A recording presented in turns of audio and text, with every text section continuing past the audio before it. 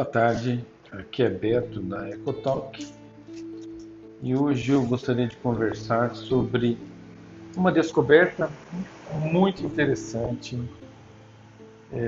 durante um congresso sobre válvulas, implantes de válvulas. Um professor deu uma aula demonstrando que o uso do transesofágico infantil no adulto durante um procedimento de TAV ele era muito mais confortável para o paciente e não precisava de uma sedação, o que na faixa etária era muito interessante e tornava bem tolerável o exame sem precisar carregar na sedação. E ao terminar a aula eu perguntei para ele se a experiência de passagem e mesmo a realização do exame era boa. Porque a de passagem era muito mais tranquila do que o transesofágico comum. Que se eu tivesse essa experiência eu ia descobrir também que é um exame muito mais fácil de fazer. E o fato de ele não penetrar o suficiente para fazer um transgástrico dependia muito da indicação do exame. Quer dizer, a gente sabe que o corte transgástrico não é tão fundamental assim. São poucas as dúvidas que só o transgástrico poderia tirar. E aquela recomendação eu guardei porque sempre me incomodou o processo transesofágico, que além de ser desconfortável para o paciente, é desconfortável para o serviço. Você precisa ter técnica de enfermagem, você precisa ter medicações sedativas, você realmente precisa de um tempo para fazer, um tempo de jejum, um tempo para o paciente acordar, você liberar, quer dizer, um procedimento que deveria ser muito rápido, já que a dúvida é pontual, quer dizer, normalmente se faz um transesofágico para tirar uma dúvida ou duas.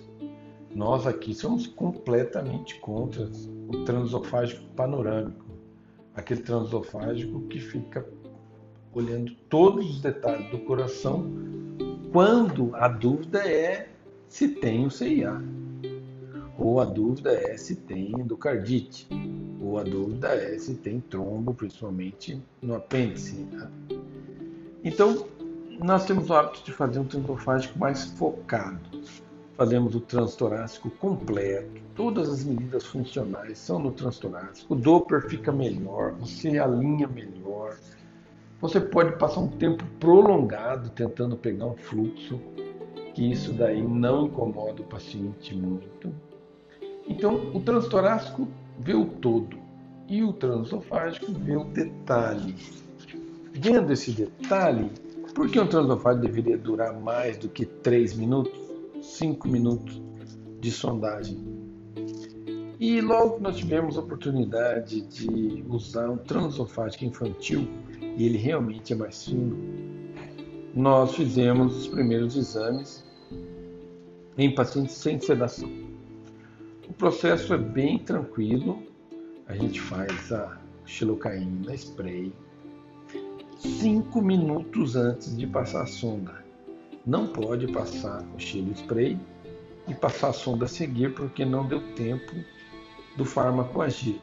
Então é importante passar 5 puffs, depois espera, o paciente deglute, informa que é amargo, mais 5 puffs, espera. Depois de 5 minutos é que se passa. A segunda função mais importante é posicionar o paciente. Ele sempre pensar no transesofágico como o contrário da intubação, certo? Então, ao invés da cabeça estendida, ela fica fletida sobre o queixo bate no externo e não pode ter ângulo. Então, a cabeça não pode pender para a direita nem para a esquerda. Ela tem que ficar bem montada para ficar o ângulo reto, quer dizer, nenhum ângulo para a sonda. A gente usa a manobra da mola, em que você faz uma curvatura inicial e logo que passa essa fase inicial, que a sonda bate no palato, você alonga a sonda para que ela direcione para o esôfago.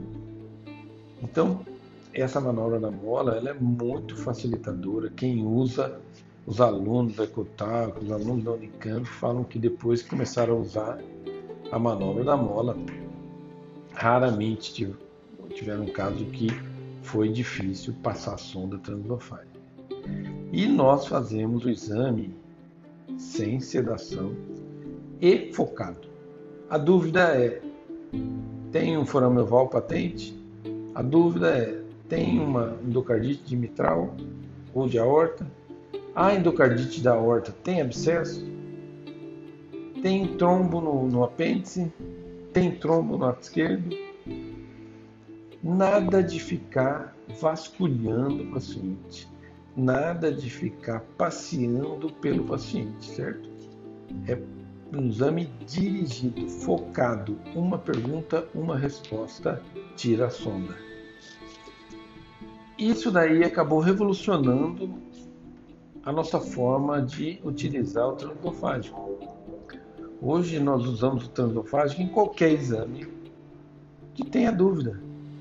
Então é imediato. O paciente não pode estar com o estômago cheio, mas como ele não vai ser sedado, se ele tiver 2 horas sem alimentação, ele já pode ser submetido ao exame, já que acordado não vai acontecer dele aspirar o conteúdo.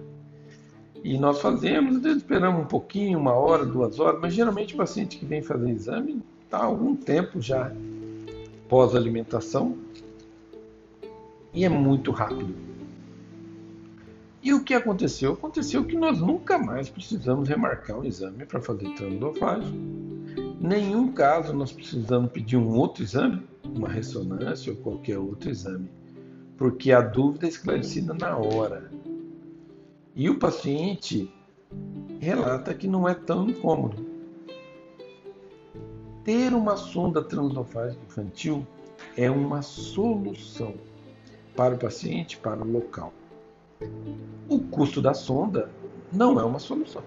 Uma sonda infantil, biplana, 2D, custa 70 mil. Quer dizer, não tem motivo para ser tão cara. Não é viável como negócio. Você fala, eu vou fazer transesofágico e eu vou ter uma margem de lucro. Mas é muito viável para o seu laboratório ser completamente resolutivo. Nenhum paciente sai do seu laboratório de ecocardiograma sem um diagnóstico.